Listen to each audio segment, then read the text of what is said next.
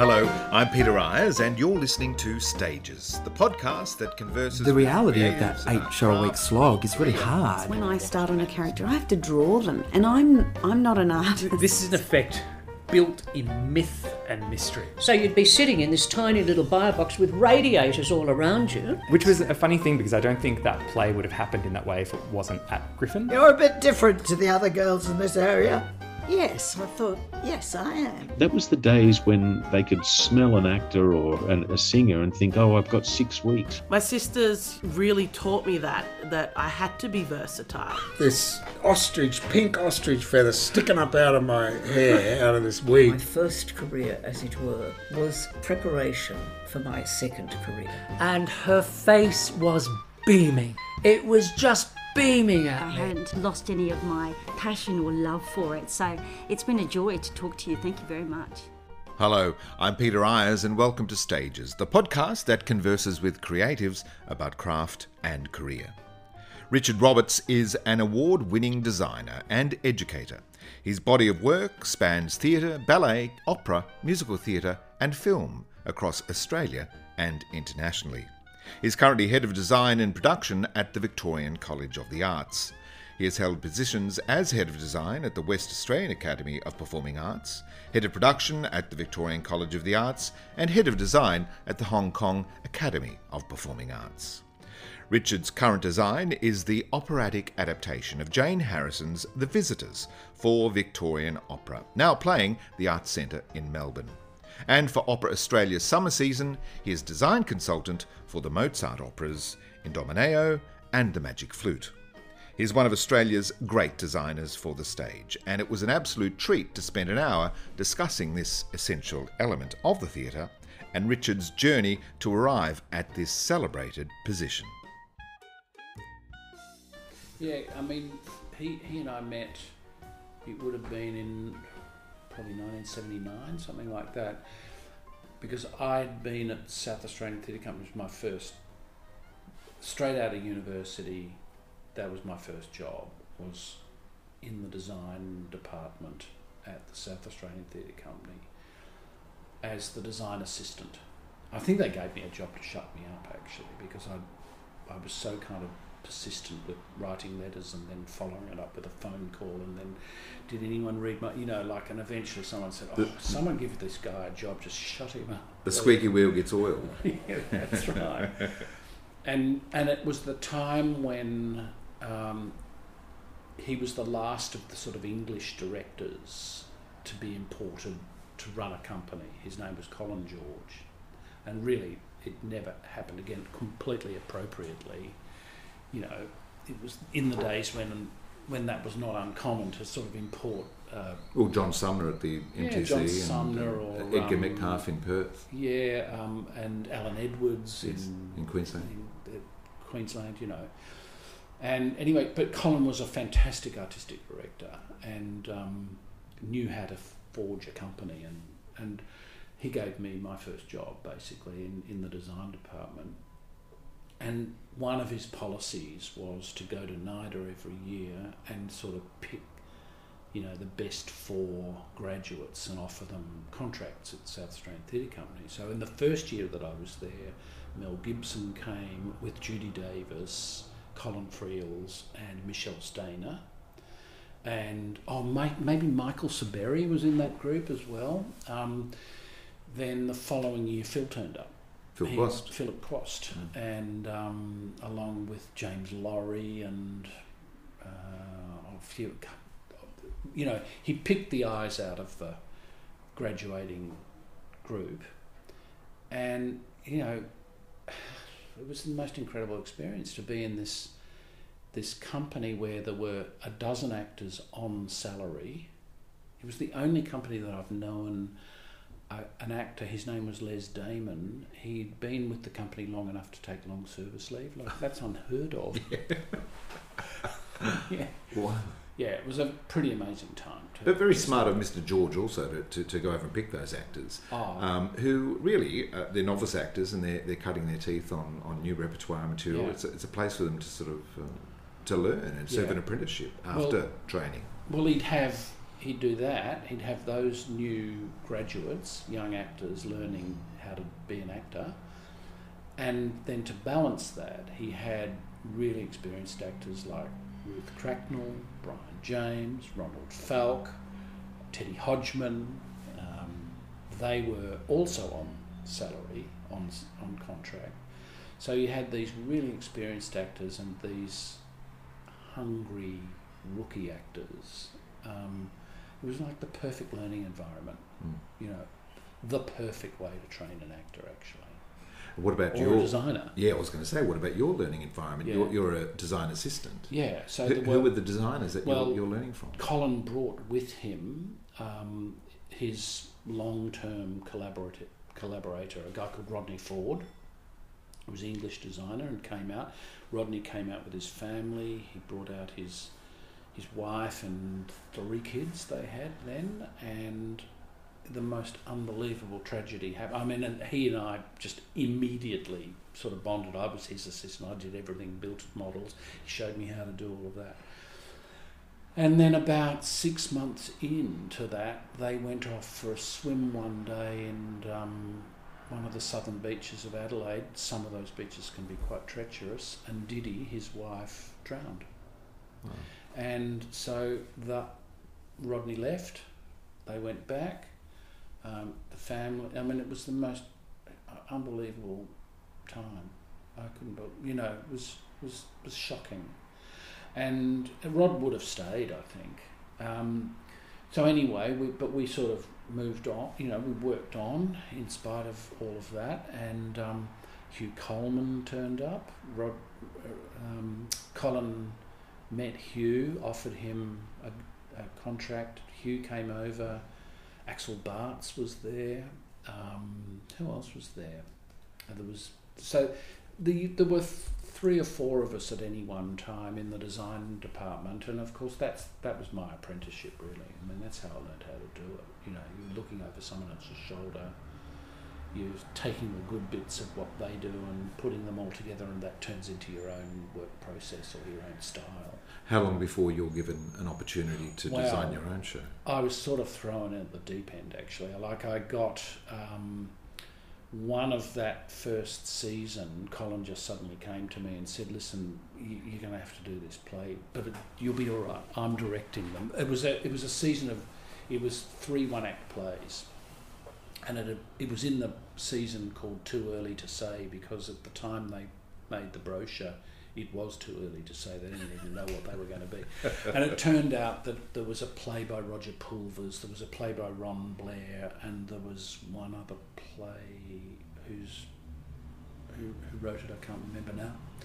But it was and it had, you know, an amazing cast. Patricia Kennedy was in it. She was fabulous to me. There was this person who knew absolutely I had no process at all. And they kind of got me through it. And the thing about it was that in those days, you could afford to learn, you could have a go at something and not quite get it right, and there'd be another one to do. Do you know what I mean? Like, these days it's so much more brutal. You know, you're out there, and I really feel for young designers that sort of nurturing, developing environment that I was so lucky to find myself in, it sort of doesn't exist anymore. I guess that's what the training institutions are trying to do, you know, and that sort of capacity for a student to fail, I think, is incredibly important. Like, I think it's really, really important to get that across to students, that they are learning how to do it. They are not necessarily doing it. And it is okay to fail. And it's completely all right to do that. That's exactly what this environment's for. To kind of build up their sort of resources, their inner resources, for when they find themselves out there in the real world where you really can't. Well, you can always fail. And we've all done shows that we think, oh, I could have done that. You know, I know every colleague of mine and myself, we have a secret list of the ones that got away. Well, what about preceding South Australian Theatre Company? You studied in Adelaide, yeah, under Mr. Whitlam's Yeah. umbrella, which was a great time to study, I'm sure. Oh, look, it was, you know, my kind of trajectory has been terribly full of good fortune, really. Were you studying design then in Adelaide, or architecture? Or? There was one very young design program which was at NIDA. I think it was probably only 4 or 5 years old. I graduated from high school in 72. So in 1973, I was looking around what to do. I didn't really, I sort of knew I wanted to be a designer. I wasn't entirely sure what that job was, but I definitely wanted a job in the theatre. I mean, I was a theatre, you know, I was a MTC and anything that came through in J.C. Williamson's, or, you know, I loved the theatre. So you grew up in Adelaide? I grew up in Melbourne. In Melbourne, okay. And so when I finished school, I knew I wanted to keep going in that area, but I didn't quite know where. And my mother had said to me, look, you know, how about an art, you know, 17 years old, what about an arts degree that has a kind of, has drama sort of major opportunity, you know, the opportunity to have drama within it. You know, I thought, and I'd read about the fairly new course set up at Flinders University by Wal Cherry, which he'd set up the drama centre, and it was a serious, you know, he was really serious about training actors and technical theatre people, and there was even a film stream there, and so that's what I decided I wanted to do. I wasn't entirely sure what I wanted to do, but you know, so I thought an arts degree, which I still think is a pretty good option for somebody who's not quite sure what they want to do. So I headed off to Adelaide, and that's, you know, I lived there for nearly 10 years. Sort of graduated from Flinders after an honours degree in drama and visual art, or fine arts they called it in those days. And then set off to, you know, I sort of badgered them enough at South Australian Theatre Company that someone gave in one day and said, I'll give this guy a job, will you? Just please, just keep, you know, keep him quiet. So, and that's where I really learned how to be a designer. I think that was my master's program. Because the early 70s, you know, the Australian industry is really in its infancy, isn't it? Yeah. I mean, Williamson's starting to appear. Tram Factory still Tram going. Factory, La Mama. Williamson had, you know, he'd sort of got going in the late 60s. 60s, yeah. So he was starting to really. But before that, you know, it was English repertoire and a lot of English practitioners who'd come to Australia. Very much, you know. So, and you know, John Sumner was running the Melbourne Theatre Company, and he'd set it up. He used to go off to England every year and see what they were doing, and then the next season MTC would do the season that had been seen at, you know, the National or whatever. And Wal came in for a year and really kind of stirred things up a bit, you know, at Melbourne Theatre Company. This is in the 60s, and sort of programmed Ionesco and, you know, and some of the American writers, and stirred things up possibly more than the subscribers could handle. So what's it, Williamson, Tennessee Williams? A lot of Tennessee Williams, you know, Eugene O'Neill, and anyway, then Wal went off to Adelaide and set up Flinders as a result. So Wal was he was pretty revolutionary actually, and he was an amazing guy to have as your professor. And you know, the irony of it is, you know, his daughter Kate ended up being one of my kind of key collaborators for years and years. We worked together really happily. Yeah.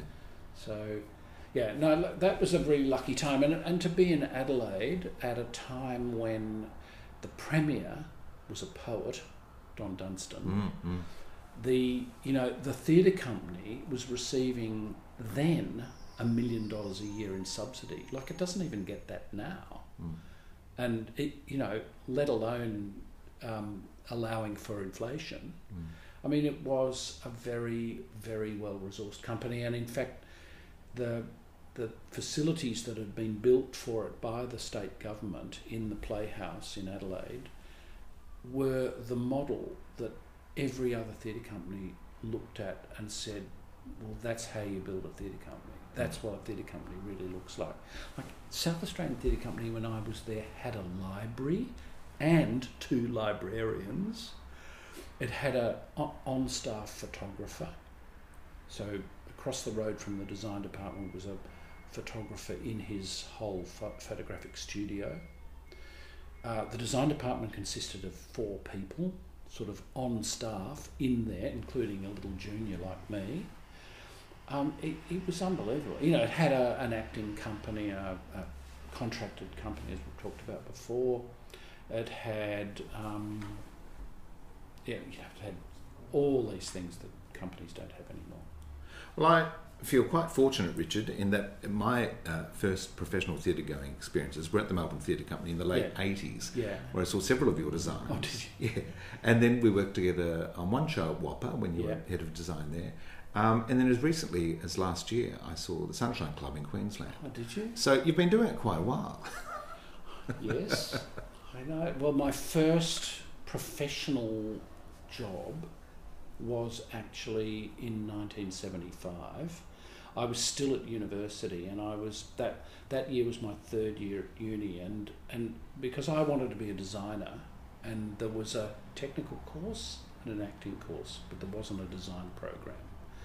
So by the time I got to 3rd year, and everybody realised, oh, he wants to be a designer, we could tell, because I was designing all the shows, but there was no one there to teach me what to do. So they didn't really know what to do with me in 3rd year. So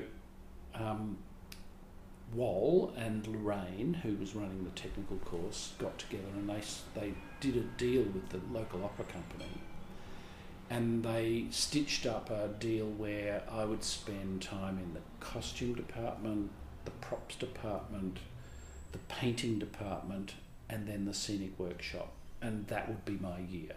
So I would do, you know, one opera with them, then an opera, then an opera, then an opera, in all of those departments. In the 4th one, the workshop one, where I was part of the workshop, sort of actually making scenery and being taught how to make scenery, they liked me, and I loved being there so much that at the end of that year they offered me a job, and it was a real kind of moment of, this is a kind of, I've reached a fork in the road here, and if I go that way, I'm going to be a scenic carpenter, which I loved doing, and I must confess I enjoyed the money because they paid me eventually.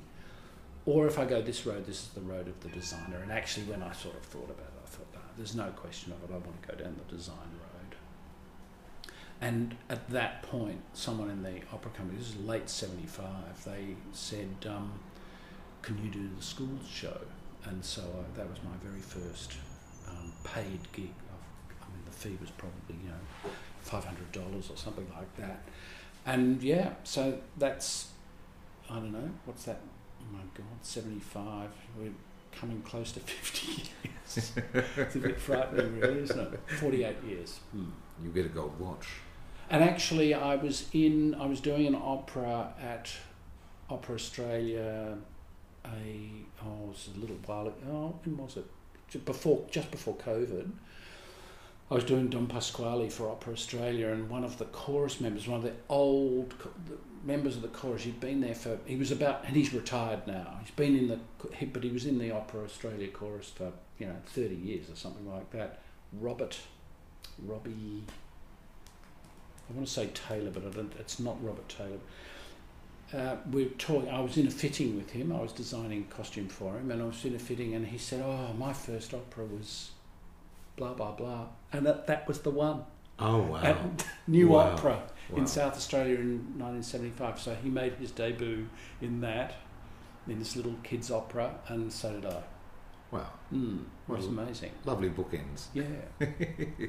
So in those formative years, in your teenage years, are you studying visual arts at high school or photography or? Visual art, music. Yeah. I went to a very strong music school, high school, Camberwell High School. Had a very strong art department, It had a passionate. It didn't have a drama. You didn't do drama at school in those days, but it, they put on the school play, and by the end of my time at school, like I was really lucky to be with a really passionate group of it helps, doesn't mates it? at school. Like I can imagine how difficult it would be if you were the only one in a school full of sporty kids or something. It would be very difficult. But I had an amazing group around me, including Michael Tyack, who was... We were best friends. I love this podcast because there are so many crossovers. Yeah, and Michael and I, when we were at school together, we played in a little trio. Yeah. He played piano. Hey, Jenny. Always. At school, for your musicals and all that sort of thing. Yeah, he played piano, I played double bass, and we had a drummer, and we used to earn our sort of holiday money by playing in little, and in a restaurant actually in Richmond in what's it called? Chapel Street goes over the river and becomes, what does it come over the river? Oh. Punt Road or? No. Anyway, it's the extension of Chapel Street once you go over the river, and there was a big old sort of ghastly looking place, long been pulled down, which was a sort of dinner restaurant. Terrible food. And we were the little jazz trio that played every Saturday night in the corner, and were given, that was Michael. So I was really lucky to have a group of people. We all loved the theatre. We all wanted to be part of it. We all went to the theatre together, So the family used to go off to theatre? That's how... Not really. No, my parents were not all that interested in theatre. I mean, Mum used to go to the ballet from time to time. My godfather was the person who really sort of took me to my first show. I don't remember what the show was, but I would have been about 10 years old, and he took me to the Princess Theatre to see something there. And the only thing I can remember about it was that it involved gauze, scenic gauze, because there was a picture on stage and then suddenly someone appeared behind it, and I was completely hooked. And gauze is just one of those magical things that it's still capable of taking people's breath away, I think. Yeah. Obviously, your parents were supportive of you going into the theatre, if Mum was looking for an arts degree for you to do and all that sort of thing. Very much so. And I come from a family where my great-grandfather was a famous painter. It was Tom Roberts. The Heidelberg School. The Heidelberg We've School. all studied Tom Roberts at the high school in visual arts. And he had one son who was my grandfather, and he was an engineer. And he was, I've never known this for sure, but there was a sort of sense within the family that my grandfather rejected the sort of bohemian artistic lifestyle that his father led. And so when my father was born and expressed an interest in music and in fact was quite a gifted flautist, and at the end of school toyed with the idea of a life as a musician, his father, my grandfather, said, no, you're going to be an engineer. Because Dad was also a very gifted engineer, and that's what he did. Yeah.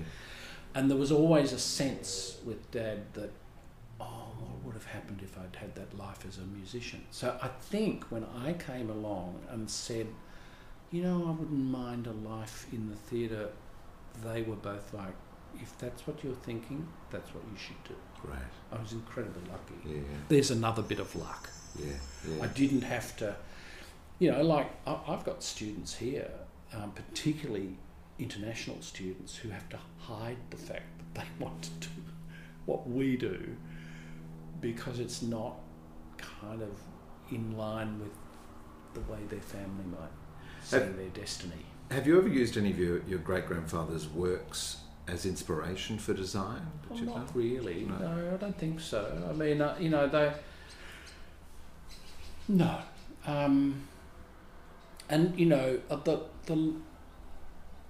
what I do, and my work isn't remotely like what he did. Yeah. You know, like for a start, you know, a painter can exist entirely on their own. They can go out to a studio with a blank piece of canvas or paper or whatever and make an artwork. I can't do that.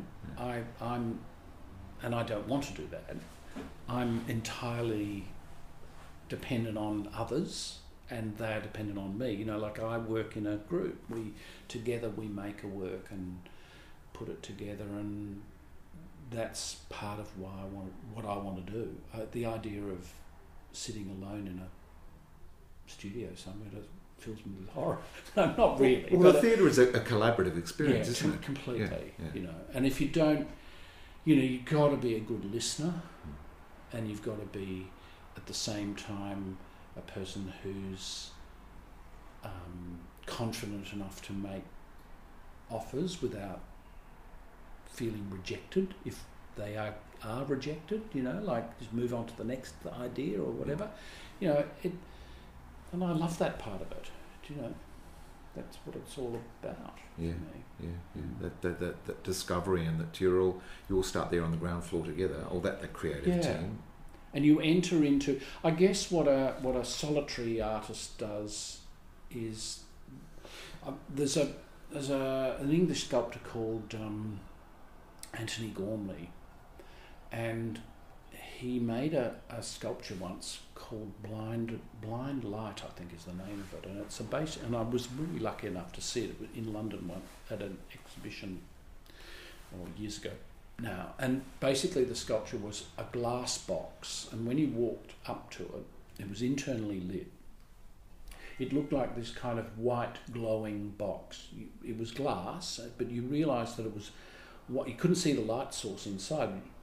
What you realise when you look carefully at it, that it was a box full of fog, like full of white mist, and dense enough that you couldn't see the light inside it. So, and there's a way into it. You can walk into it.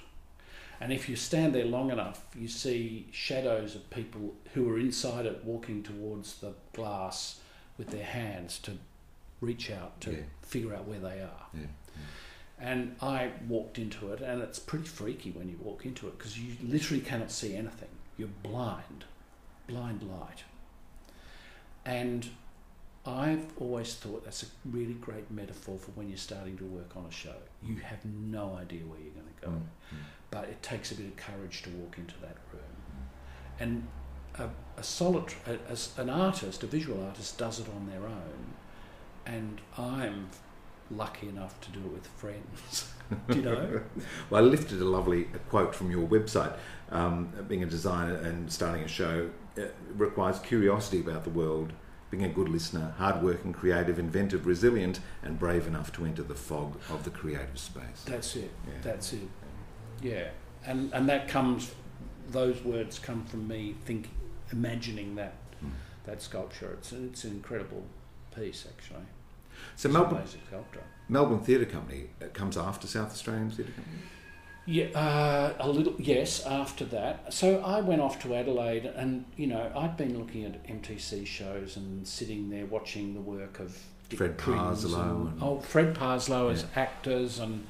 you're talking design. And then there was Christian Fredrickson and... John Truscott? Truscott didn't ever do anything for the MTC, I don't think. But Anne Fraser, and you know the three designers that were there when I was a schoolboy were Christian, Dick Prenz, and Anne. And Dick was the one whose work really resonated for me. It was quite architectural and sculptural somehow. And Christian's, who I admired massively, like I just thought he was like unbelievable, but his work I thought I could never do that. That is in another world. Yeah. That's not my world, you know. Whereas Dick's, I thought he was the one I really aspired to. So I went off to Adelaide with those things in my head, thinking, oh my God, if one day if I ever get to work at the MTC, it would be like the end of I will have done everything I wanted, you know. And then South Australian Theatre Company came along. I was there for nearly 5 years, and then we made the move to Sydney. John Bell had come across to Adelaide to do something, and he was running Nimrod Theatre Company at the time, and we met somehow. I can't remember how. And John said, oh, would you be interested in... I'd been thinking, and Joan, my wife, we'd been thinking of leaving Adelaide, but we sort of thought maybe Melbourne, maybe Sydney, and then John offered me a job in Sydney, so it was Sydney. And he offered me a year's contract at Nimrod in 1982, I think it was, or 81. And we shifted and then lived in Sydney for nearly 5 years, for about 5 years, and I did that 1 year at Nimrod. Then I freelanced because Sydney's not a resident designer town, and there was, you know, the thought that this jumped up young designer from Adelaide came and suddenly took 5 shows from Nimrod's season didn't go down terribly well, and subsequently all of those designers became my friends and colleagues, of course. And then so for the next 4 years in Sydney, I freelanced along with everybody else, and Sydney Theatre Company. In those days, there were a lot of regional companies still going. There was the Riverina Theatre Company, or we called it the Riverina Trucking Company, down in Wagga. Yeah. There was Theatre South in Wollongong. There was New Moon Theatre Company in Cairns, in North Queensland. The Hunter Valley Theatre Company. They were seriously good companies, and really great companies for young designers like me, you know, to really learn how to do it. And those regional companies, you got to do bigger shows, you know, with bigger casts, and so. Well, that's the thing. You're required to design for different size spaces, different size casts, constantly adapting your process. Well, and you know, the thing about cast sizes, though, I was in the theatre the other day, and I was talking to somebody, and you know, we were saying, you know, theatre companies think of a big cast these days as 8 people. You know, when I first started, an 8-hander was a small show. Yes. Do you know? Yes. And you know, I remember the first year I was at South Australian Theatre Company, I was the assistant designer on a production of The Cherry Orchard, and there were a cast of 20. And there were several who had no lines. They were just serfs carrying bags in for, you know, for the aristocracy or whatever. So it's really different now, very different. Yeah, I love a big cast show. Well, you still see it in the opera. Yeah. You know, to see 40 people on stage is phenomenal, really. Or, you know, I did the beginning of this year Don Quixote for Australian Ballet, you know, and that had, there must have been at least 40 people on stage at any one time in that, and to see these crowds of people, it's fabulous. Yeah.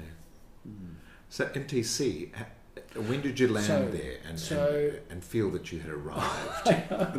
I was in Sydney, and I had gone down, while I was still living in Sydney, I'd been asked to come down to design a new Alex Buzo play called The Marginal Farm, and that was directed by Arnie Nemi and Helen Morse. No, who was in it? Diane Craig, Gary McDonald's partner. Yeah. She was in it, and I'd come down to do that, but I was still sort of working on Nimrod shows, and I had a few other things to do. So I came down to do Marginal Farm. I did that, and I enjoyed that. It was at Russell Street. And while I was sort of halfway through that, John Sumner came in and said, would I be interested in doing Tom Stoppard play called The Real Thing? I said, oh yeah, that sounds... So I took a copy home and read it and came back in, and we started working on it, John and I. And we'd had a couple of meetings about it, and I was starting to formulate some ideas or whatever. And then he said, well, after this, I'll get you to do, I don't know what the play was. And I said, oh, I'm sorry, I won't be able to do that, John. I've got to be back in Sydney to, I think it was Uncle Vanya for Nimrod. And he looked at me, and he frowned, and he said, what do you mean, you're not staying? I said, no, I'm just here to do some freelance work, and I still live in Sydney. Well, he snatched the real thing away from me immediately, and Anne Fraser designed it. And I went back to Sydney, and people said to me, oh, look, you didn't turn him down, did you? Because he'll never ask you again. You know, you only turned John Sumner down once, because he was pretty fierce. Blackjack. And that was 2 years later, the phone rang, and I was in the middle of doing an absolutely, like, such a challenging, I was designing a television series for SBS, big, long series, and I was a bit over it. But I was going to get through it. And the phone rang about 3/4 of the way through that saying, would you be interested in coming? I couldn't say yes fast enough. And it was John. So it was, and he was Don't do saying, it twice. yeah. So I thought I won't turn him down this time. So I went down there in 86, I think it was, and became a resident designer. And that's when I thought, oh, here I am. And then it was like everything else, it had its challenges, but it's a fantastic company to work for. And I've always thought of MTC as my sort of, even though I haven't worked there for years now, but I still think of them as a very important part of my theatre career, really. Them and South Australian Theatre Company. Mm. Yeah. I still have, see visuals of Emerald City and Yeah. Letters and Lovage, Yeah. Dreams in an Empty City, which is a big cast play. Yeah. Well, funnily enough, with Emerald City, I didn't see John for years and years, and he retired and went back to live in England for a long time, and then he lived down in the peninsula.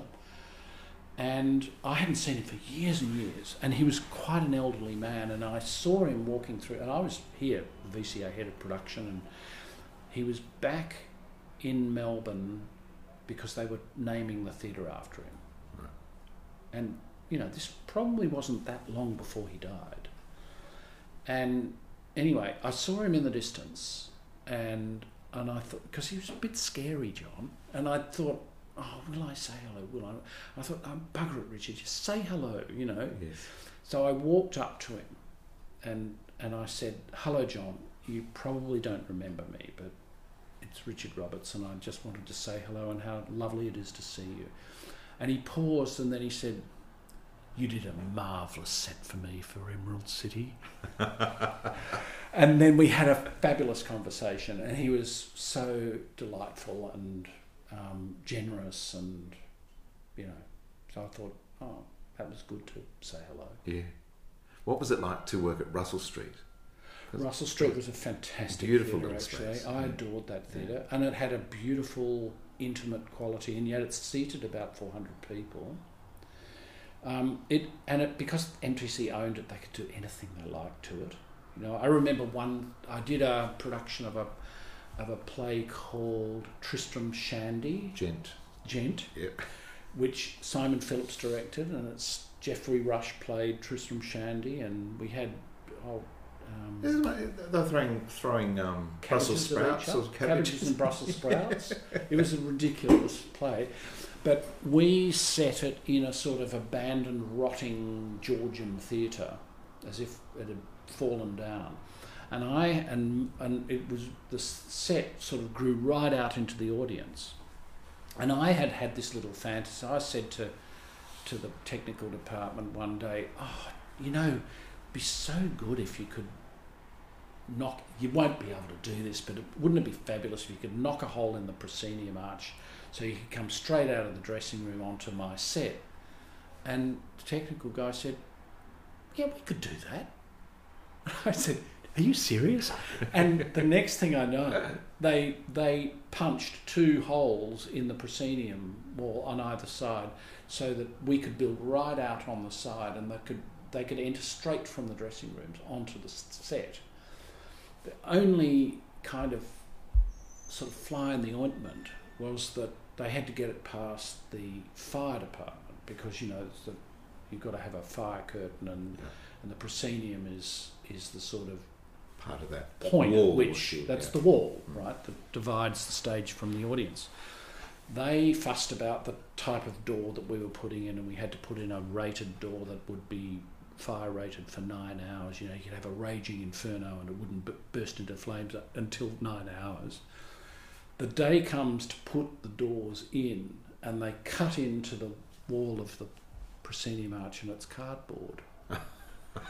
So we all had this vision of a fire where the entire proscenium arch just went up like that. In 9 and minutes. there's these 2 doors standing sentinel for 9 hours. It was a beautiful theatre. That was just such a shame that it just it is no more. Yeah. Do you have a preference for set or costume design? Probably set. I mean, I do like, when I'm given the opportunity to do both, I will say yes really quickly, because I like, to have complete control. It sounds like a control freak, but to have control over the whole world of the visual world of the players is, when I work with a costume designer, like if I only do one, it would probably only be the set, and then I would work with a colleague costume designer. But that relationship between you and the costume designer is really critical. Like, you can't be just anyone. No, you're going to have to share the same vision, don't you? The same vision and the same sort of aesthetic, I suppose, and see the world a bit similarly. And so when you're doing it all yourself, that's easy. You just talk to each other. Richard, how shall I do this? So. But the colour palette comes into question too, doesn't it? Absolutely. And like, for instance, when I've done, like I did a production of Die Fledermaus for Opera Australia and West Australian Opera a long time ago, 30 years ago, with Lindy Hume. And the costume designer for that was Angus Strathy, it was a brilliant costume designer. I mean, really amazing, Angus. And he's lived in America for the last 30 years. Not long after that, I think he went and worked in film, and he won an Academy Award for Strictly Ballroom. And anyway, Angus, costume designer, and I knew Angus's work, and he is a full-on colourist. Like his sense of colour is fabulous, and it's intense, and so on. So my sets, I thought, okay, I'm going to limit the palette of the sets to black and white, basically, and other things in between. Now, with silver and gold, metal. And so the sets were, the first scene was a white Art Deco apartment building in Manhattan in the 1930s. The second scene was a nightclub in Manhattan on the 12th floor of the Chrysler Building, all in black marble, because it was like, okay, the sets need to provide the kind of launching pad for this incredible explosion of colour that he's going to do. So, in that sense, you've really got to be able to, they have to go together. Yeah. You can't, every now and then you see a show and you think, oh, those two designers didn't talk to each other. You could separate those, and they've got not a lot to do with each other. Do designers generally have an opportunity to say whether they feel they could work with the other? Oh, definitely. Other half? Yeah. And I mean, that would come in any sensible producer. That would come into the equation. How do you feel about? Yeah. What do you think of? And quite often one will be chosen before the other, and then whoever's chosen first they'll say, well, what would you think about working with so and so? You know. And same with lighting designers. Well, that's right. I mean, a lighting designer can absolutely shift everything, all the work that you've done. Completely. And the really good lighting, the ones that I love working with, show you things about your set that you never could have imagined. But because you're on the same wavelength, or you've got a similar aesthetic, it's like, what a brilliant idea. You know, that I would never have thought of that. That's exactly what I'm looking for.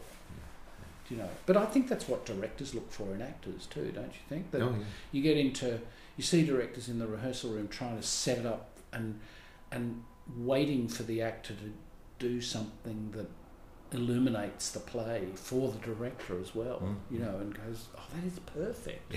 You know, keep that, do more. Yeah. So in a sense, you know, I think really good directors are really good editor. You know, they kind of know what fits and what doesn't, which bits to get rid of, which bits to grab. Just talking back to John Sumner calling you and offering you the gig, this is a time when designers didn't really have representation, is that true? They were contacted directly by the companies or the producer? By that stage, I had just started having an agent. I'd got one when I first went to Sydney, and that agency had sort of fallen over. And then I didn't have an agent for a little while, and when I got into film, and film were, you know, a film contract is a rather complicated thing, and I didn't feel equipped to sort of read it and sign it. So Phil Quast, my friend Phil, his agent was ICS, International Casting, and it was Gloria Payton, and they didn't have designers. In fact, I don't think terribly. There weren't many. I think Shanahan's might have had a couple of designers, and Hilary Lindstedt, I remember. They handled directors and designers, but I didn't have an agent. And I said to Phil one day, we were going into his agency.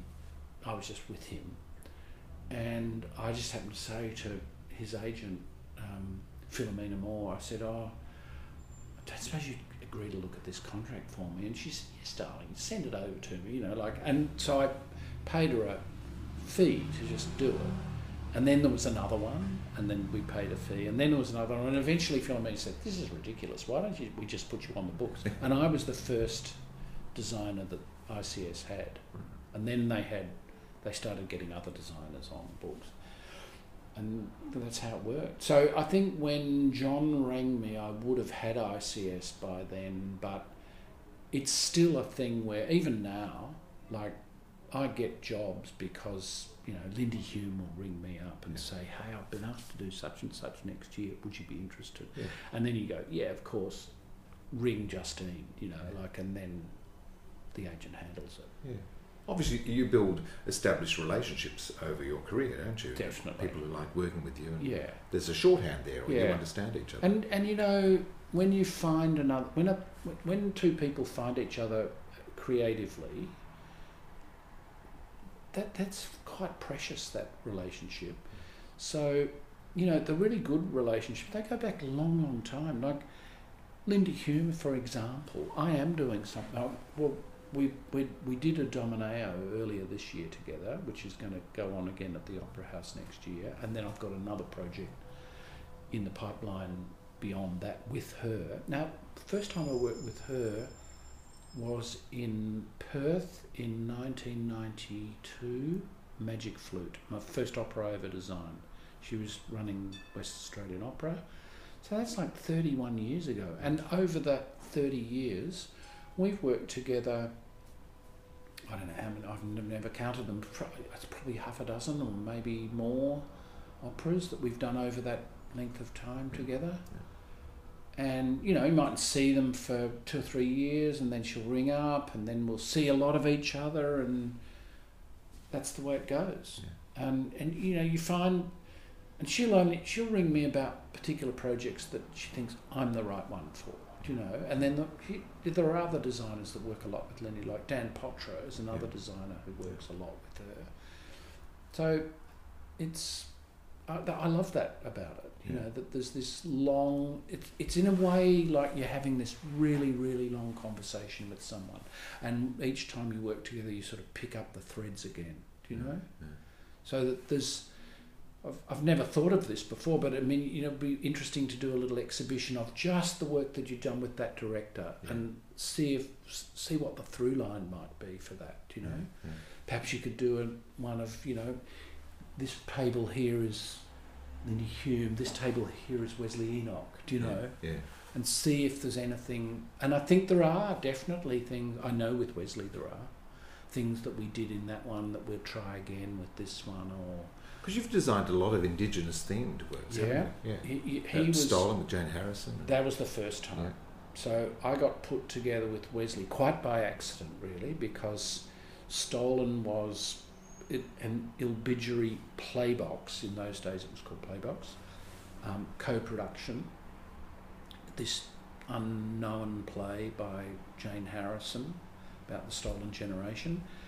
And I had been asked by Aubrey Mellor. He'd put me together with a different director, Indigenous director, who I got on really well with. And we started work on it, and I developed a white card model and then a more complicated, I got a fair way down the track with this director, and then he rang me one night and said, I'm really, really sorry, but I'm having to withdraw from the project for various reasons. And I was really sad because we had a great relationship, and I did go on and do some other work with him later. But he had to pull out, and anyway, Aubrey rang me the next day and said, I'm so sorry that this has happened, but I've found this guy. You'll really get on. I know you'll like each other, and his name's Wesley Enoch. And so Wesley flew down from Brisbane. I put that whole thing aside and started again. And Wesley came into the room actually, and we didn't know each other. And he had this A4 sheet of paper, and he'd written they were just like almost like bullet points, like his thoughts about the play.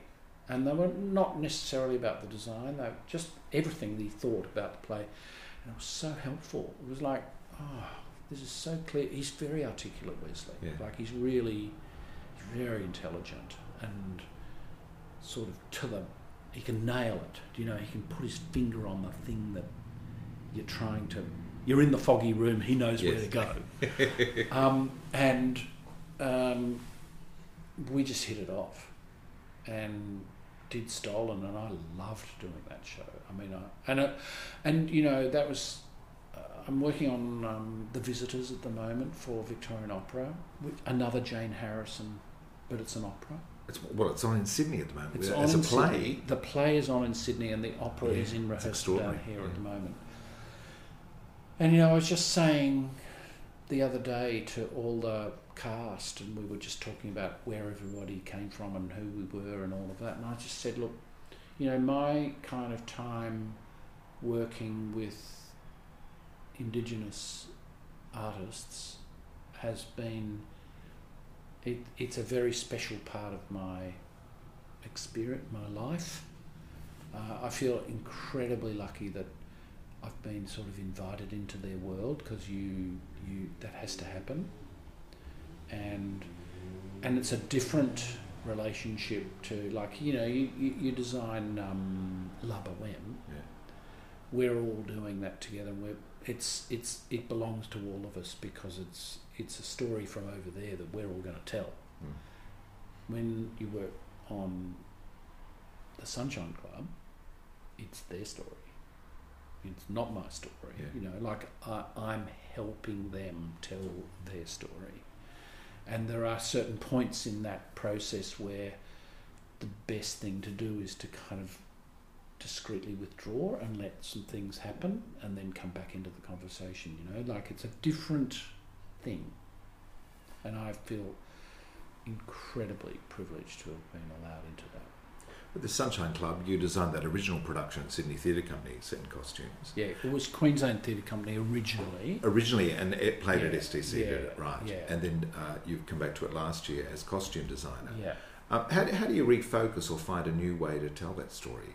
Well, it's a good question. I mean, the origins of that piece were, like, we had just done Stolen together, and Wesley said to me while we were doing Stolen, he said to me something like, I've written this musical, I'd be interested to know what you think of it, what do you think? So he gave me a copy of it, and I went home and read it and listened. He had a little tape of some of the music, and I came back and we had a long chat about it, and I loved it, but I didn't think he was offering it to me.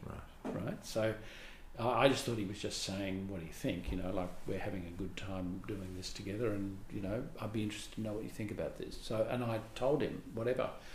But I thought, I wonder if he wants me to design it. I don't know. He's not saying anything. Like, anyway, so he didn't say anything, and like weeks went by, and I know he rang me up one day and he said, "Oh, look, I want to have another talk about Sunshine Club," and I went, "Oh, yeah, okay." And then I don't know how it came about, but I said, "Are you asking me to do it?" And he said, "Of course I am. That's what I said." But you know, like, he had never asked me. Right. But of course, so we that was the beginning of that, and then we went to a number of shows after that. But so I flew up to Brisbane, and he took me all around the Brisbane River. I'd never been to Brisbane before, and we spent quite a lot of time together, both up there and down here, sort of toing and froing about it, and it had a sort of aesthetic then that was a bit rough, really. It was deliberately rough, and then it had it. So it was Queensland Theatre Company first. It would have been commissioned by Robyn Nevin when she ran QTC. Then Robyn moved to Sydney, or back to Sydney, to take up the artistic directorship of STC, and she programmed it as her very first show. So no pressure, you know. And that was ghastly. I know Wesley was really stressed about it when it came down to Sydney, and it was. It had an unfortunate birth in Sydney because the beautiful David Page had played the principal role in Brisbane, and we'd actually toured it through far north Queensland. It was really luxurious when I think about it. It had its out of town tryout in Cairns, so we rehearsed for a little while in Brisbane. Then we all moved up to Cairns for 4 weeks, and built it in Cairns at the Cairns Civic Centre and rehearsed it, put it on. Then it moved to Mackay, and I went with it to Mackay. And then I said to Wesley, "I've got to go home now," because it had Rockhampton and Townsville, I think, to do. So I left it, and then it came into Brisbane, and it had a season in Brisbane, and it had a beautiful cast, you know, Kristen O'Leary, as I said, David Page was so beautiful in it, and a cast of it was about 6 Indigenous actors and 6 white actors, I think it was. Anyway, we did it, and then when Robyn brought it down to Sydney, she insisted that all the Aboriginal actors could come to it, but all the white actors must be recast from Sydney. And it was a bit of a fatal mistake, I think, because they had formed such a bond. Yeah. And, you know, like over a really long period of touring and all of that, they were like 12 people who were... Yeah. And had ownership of that production. Yeah. So I think that was, in retrospect, a big mistake, so that the whole magic of the show had to be found again with a new group of people, essentially. And then, to compound problems, David, on Christmas Day, his nephew got a skateboard for Christmas, and David said, "I'll show you how to do it," and broke his ankle. So he was out of the show. And we were opening like 2 weeks later. So at the last minute, they brought in another actor to play that role. So it was really behind the 8 ball in Sydney. But it was a fantastic show. I loved it. And it's full of heart and beautiful. And then so Lee Lewis, I think Lee Lewis programmed it, or maybe it was... Yeah, it was Lee.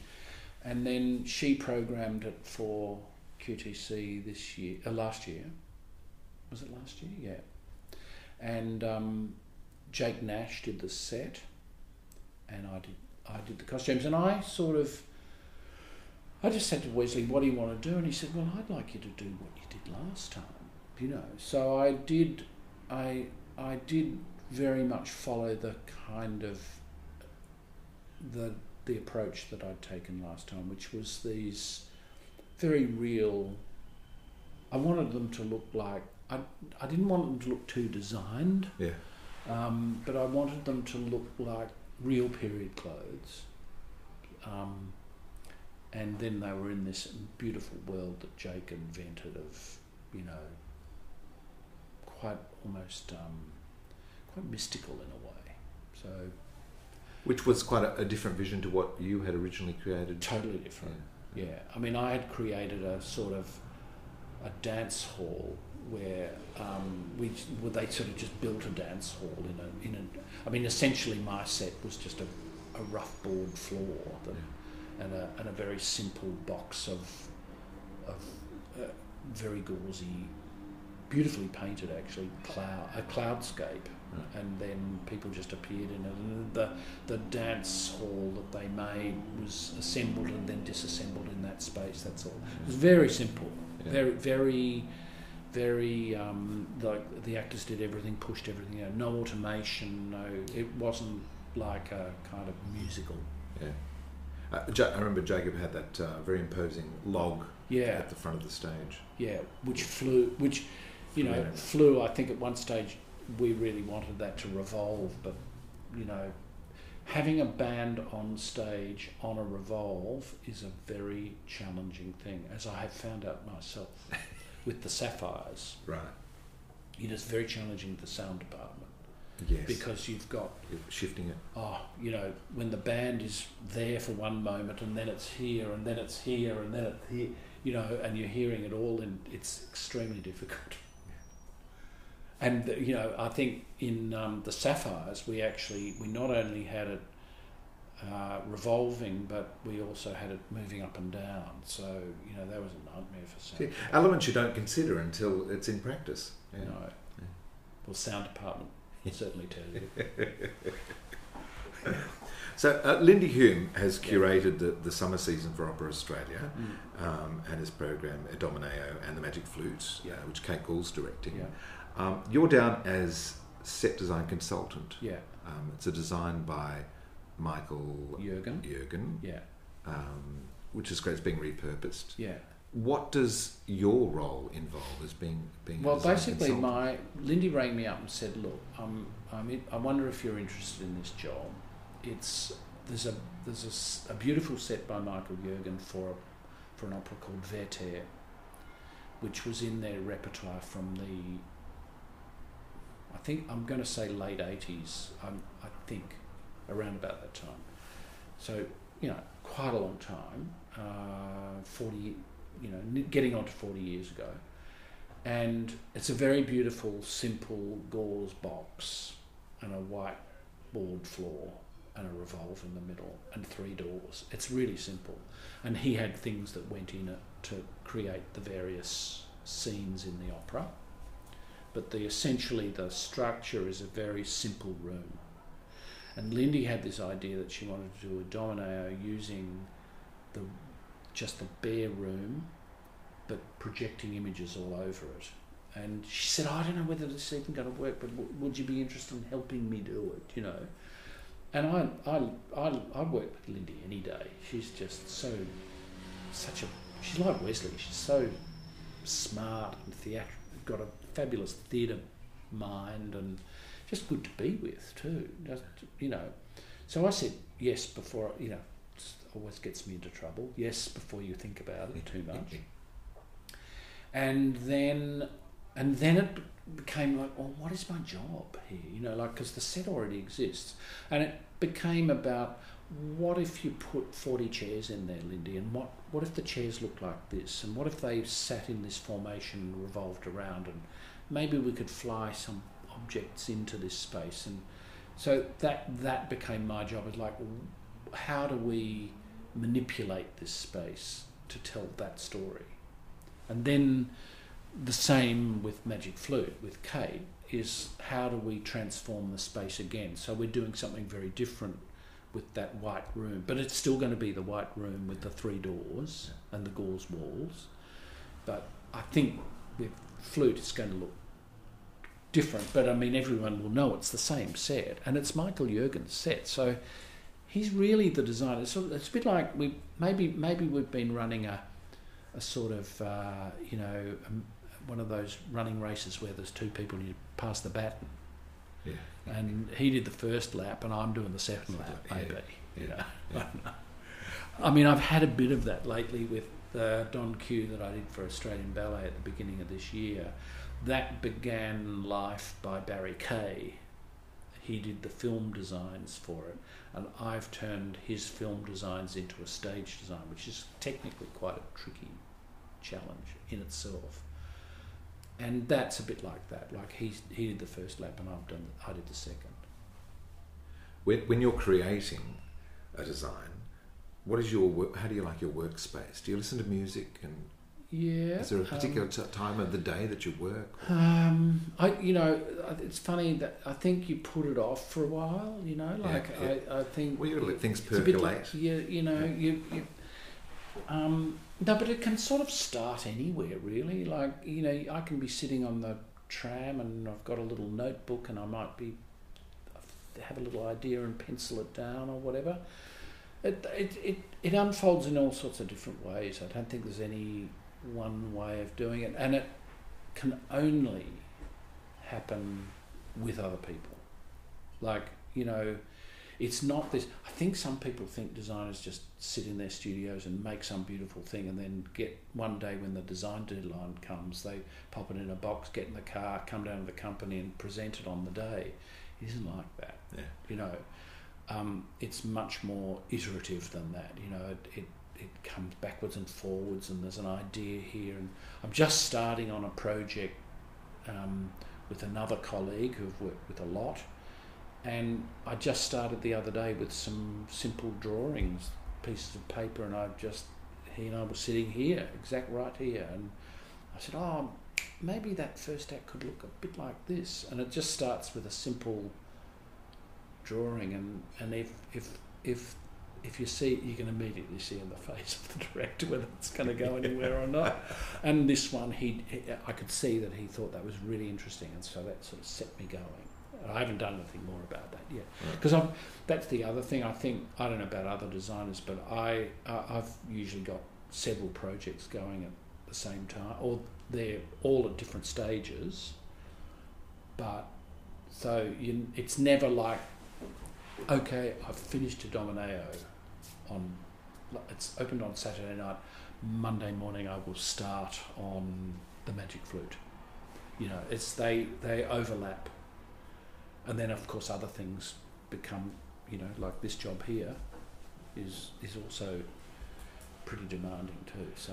Well, this job here is, of course, the other string to your very creative bow as an educator, where you're training the next generations of designers. Yeah. I believe WAPA, West Australian Academy of Performing Arts, that was the first time that you assumed that role as a head of design. Yeah. How did that come about? Well, I'd been designing for about 15 years. I was at MTC, so I'd come down the second time John Sumner asked me, and I said yes. And I'd been there for nearly 5 years. Roger Hodgman was running the company by then. And I'd kind of got to the end of my... I felt like design was getting really harder and harder. I was hitting roadblocks and not knowing how to... And it was a bit like, I've done this one, now I'll have a weekend off and then I'll start the next one, sort of thing, because I was a resident designer and I knew what I was going to do for the year, and they all fitted one after the other, sort of thing. So and they seemed to be getting harder and harder. Anyway,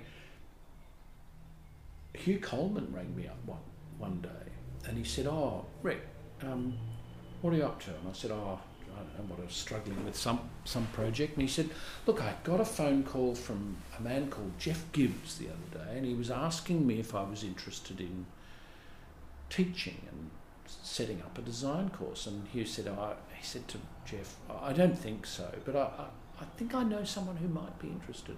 So he rang me, and I went, do you think? And my wife, my partner Joan, she's a much more adventurous person than I am in many respects.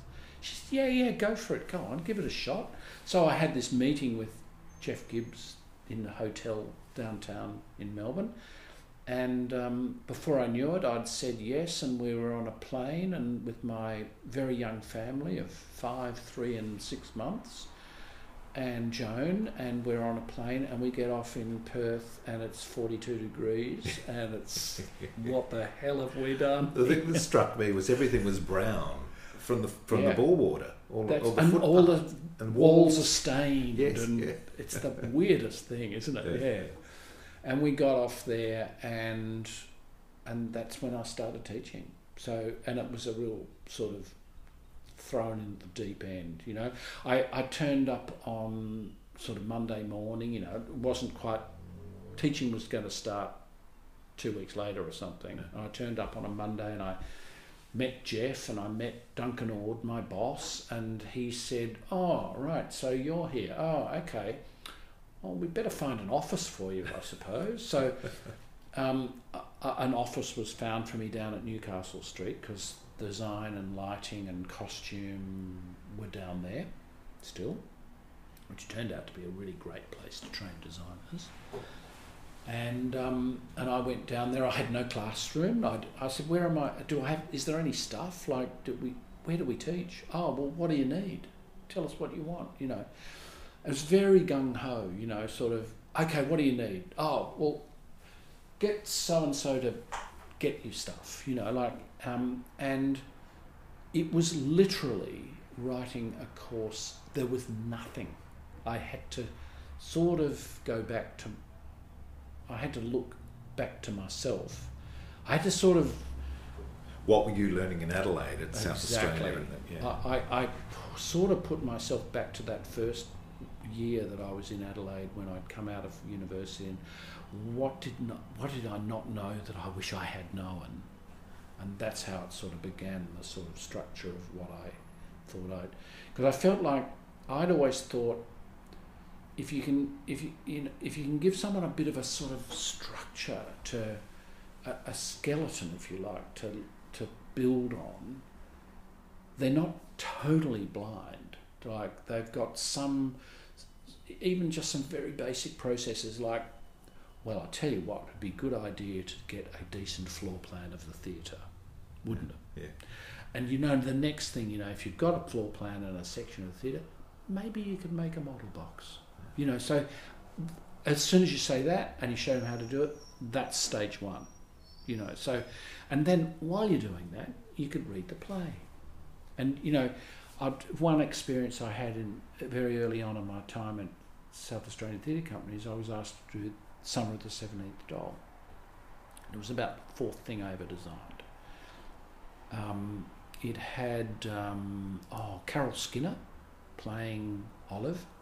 Absolutely fantastic. She had done it in Melbourne and she was a sensation and perfectly cast in it. Had a really good cast. We sit around the table on day one. I'm designing the costumes and the set. And we sit around the table and they do the first reading.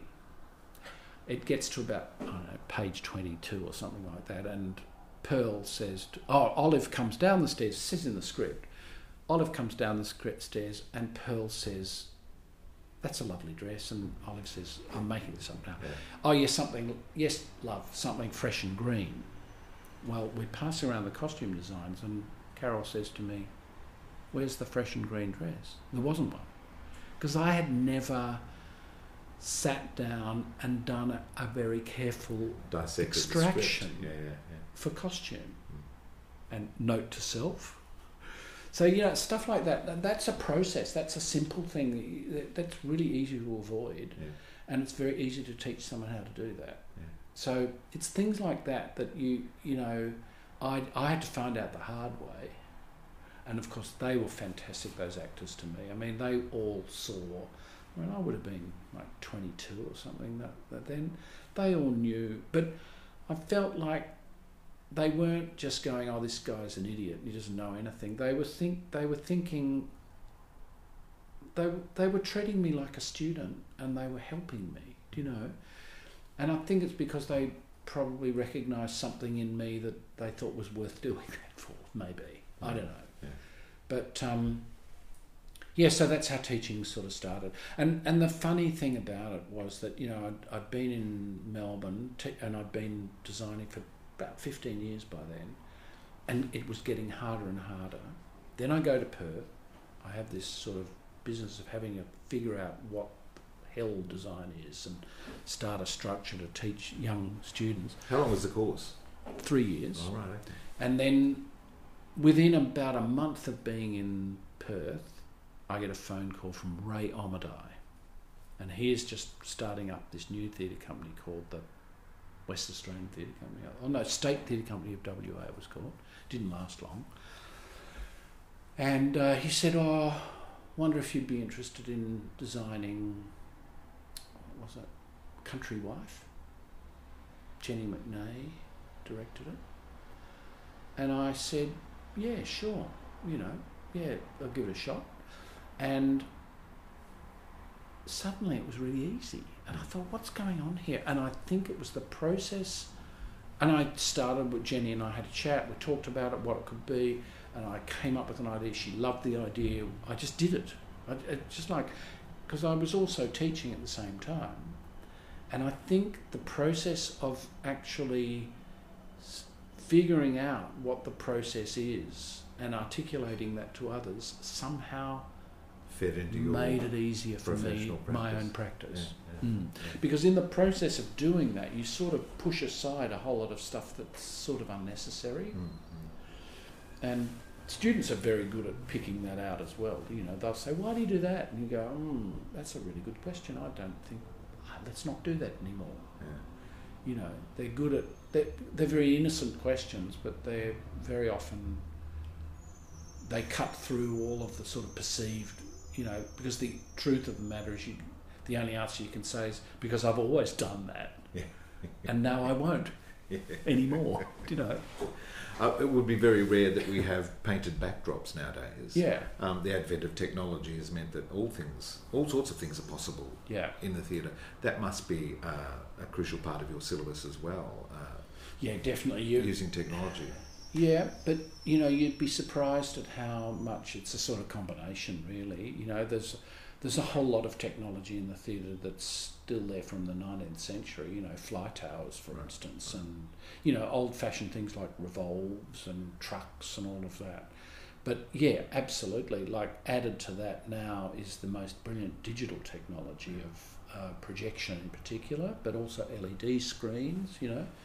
But, they're just tools. You know, they still have to be driven by an idea. And if they're only there because they look, you know, they're sort of seductive in their sort of flashiness, then that's all they are, you know. I think coming up with a really strong and conceptually sound response to a play, that hasn't changed. Yeah. You know, that's, people have been doing that for as long as we've had theatre. You know, the theatre is ephemeral. It's there and then it's gone. Yeah. Meaning that a lot of those sets are destroyed and taken away, costumes, etc. Is there consideration nowadays of sustainability in the theatre? Definitely. It's becoming much more of an issue. For instance, budgeting now, it's increasingly, you're starting to see another line in a budget, which is the carbon line. Do you know? So if you make this decision, that's what it's going to cost you in terms of carbon footprints. Do you know? Yeah. Or a comparative thing. If you use that, it'll be that. If you use this, it'll be this. So make up your mind. Now, you're still being given the option to take the hard decision of the more heavy carbon footprint, because this visual image is so important. It's like right at the heart. But you might have to give something else up in order to do that. Yeah. You know. So yeah, for sure. I mean, the other area that is I feel quite strongly about, and and I started thinking about this when I was teaching in Hong Kong. I taught in Hong Kong for a couple of years at Hong Kong Academy, and I was horrified the first opera that I designed there, because as head of design you were required to design at least one show a year, like I was in WAPA actually. And I remember at the end they built this beautiful set, you know, from brand new materials and so on, a fabulous set for this playhouse, big set, lots of sets. It was Marriage at Figaro, so it was 4 big scenes, and then it all went in the dumper bin straight after. Like, I couldn't believe it. I said, what are you doing? And they said, look, there is absolutely nowhere to put this in Hong Kong, because space in Hong Kong is a premium, is like the most valuable commodity. But in the end, you can't say it's going to landfill, because there is nowhere to put it. So, and in fact, I used to catch a ferry home. I lived on Lantau, and I'd get a ferry, a sort of 25-minute ferry home every night. And you'd go past this place where they were bulldozing stuff, the tip, and there was literally stuff just literally falling into the water, like off a big mountain of, you know. So I don't know, that's not sustainable. So I think recycling, so actual storage of prop, the old thing that we used to have, we all took for granted, the prop store or the costume store, where all the old costumes were and you could repurpose them. And that's, you know, that's an easy thing for an accountant to get rid of half of that and cut back the space. That's coming back again now, because I mean, that is just so wasteful, you know. And look, all the students that I teach, they are all, well, this is the world we're bequeathing them. Yeah. So they're really conscious of it, you know. So it's probably the most important thing, I think. You've attended a few opening nights in your career. Do you have a routine or a ritual that you go to on opening nights? I do go to opening night, and I do think that, and I feel I've probably, I don't know, I know I couldn't say when it was, but I know I've missed one or two over the years for one reason or another, and it's very weird when you don't go. Like, it's like you haven't sort of had closure on something. Yeah. But I never ever go back afterward. Like, after that opening night, I might have gone back to something to see how it's going, but I could count that on one hand. Like, maybe twice or 3 times or something. I feel like it's time to move, and you know, there is this funny thing when you're involved in a show with all these other people, and sometimes it might have been something you've worked on for more than, you know, maybe 2 years since you started thinking about it and so on. So you develop this whole relationship with all of these people, and of course the group begins very small, and then people start adding to it, and by the time you're in the theatre, it's big, you know, and it can be massive, and then it's gone, you know, and you move on to the next one. And I sort of love that. There's a thing in Prague Quadrennial, like every 4 years in Prague, they have this thing called the Prague Quadrennial, which is where all these scenographers from all over the world come, teachers and practitioners and students. And they have an element of it, it's called Fragments. And it's called Fragments because it's acknowledging that what we do is ephemeral, that it's here in the moment and then it's gone. And there are only fragments of things left of it. And very often, one of the most significant fragments is the model. You know, because it's still a real object in real time. It's not photo. It's not on a screen.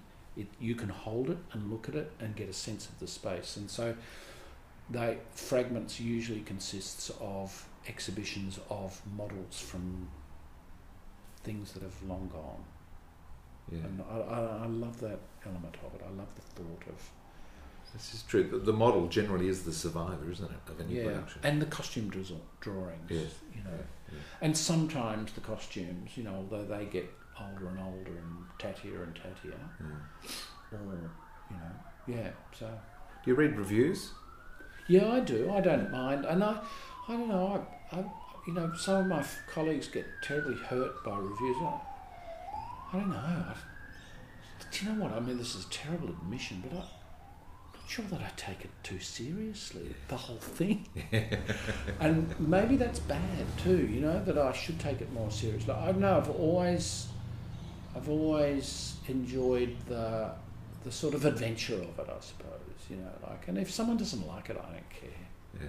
And actually, I look at my folio, I can look back at my folio on my website and look at shows that I'm particularly proud of, and some of those shows got totally panned or did appalling box office. One of my favourite shows of all time that I designed, and I still think of it as one of the best bits of design that I've ever done, did the record box office disaster at Sydney Theatre Company. I think it still holds that record. Wow. Well, you could tell me off mic. That was The Blind Giant's Dance. Oh, right, okay. Yeah, which I love doing, and I love Stephen Sewell. Yeah, and it's a fantastic play, but it just didn't. Sydney Theatre Company audience didn't do it, you know. Anyway, there you go. Do you have a favourite part of a theatre? Part of the theatre? Yeah, the auditorium, the wings, the stage door. Where have you spent a lot of time? You know, when you're in Tech Week, you're obviously encouraged to sit near the director, and the director's at the production desk with the lighting designer and all of that. And stage set and costume designers don't usually get given a space in those, and I'm happy with that. Yeah. So I like to sort of move around a bit, you know, but I don't like sitting too close. Like, my perfect spot to sit in a theatre is definitely not on the centre line.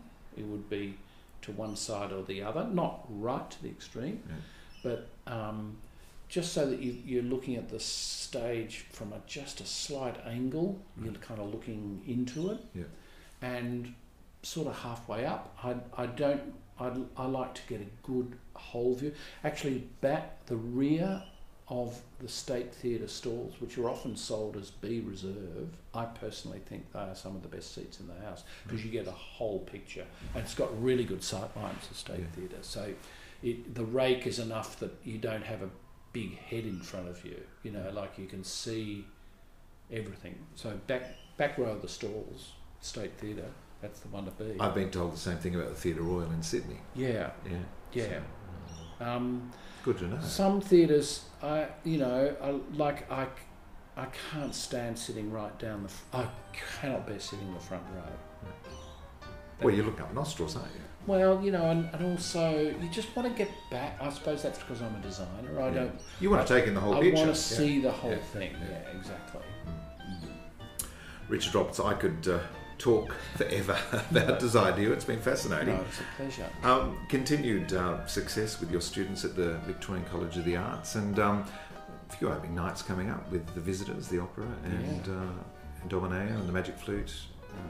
Summer season at Opera Australia. Yeah. So thank you very much. Pleasure, Peter. Really good. There are only a couple of days left to catch Victorian Opera's operatic adaptation of Jane Harrison's The Visitors, playing at the Arts Centre in Melbourne, and designed by my guest today, Richard Roberts. Thank you, Richard, for a fascinating conversation. And thank you for joining us in this episode. You know where you can check out all of the episodes featured in the podcast thus far, don't you? Yes, by visiting our website, www.stagespodcast.com.au. I'm Peter Ayers. Keep well, keep warm, stay safe, and I'll catch you next time on Stages.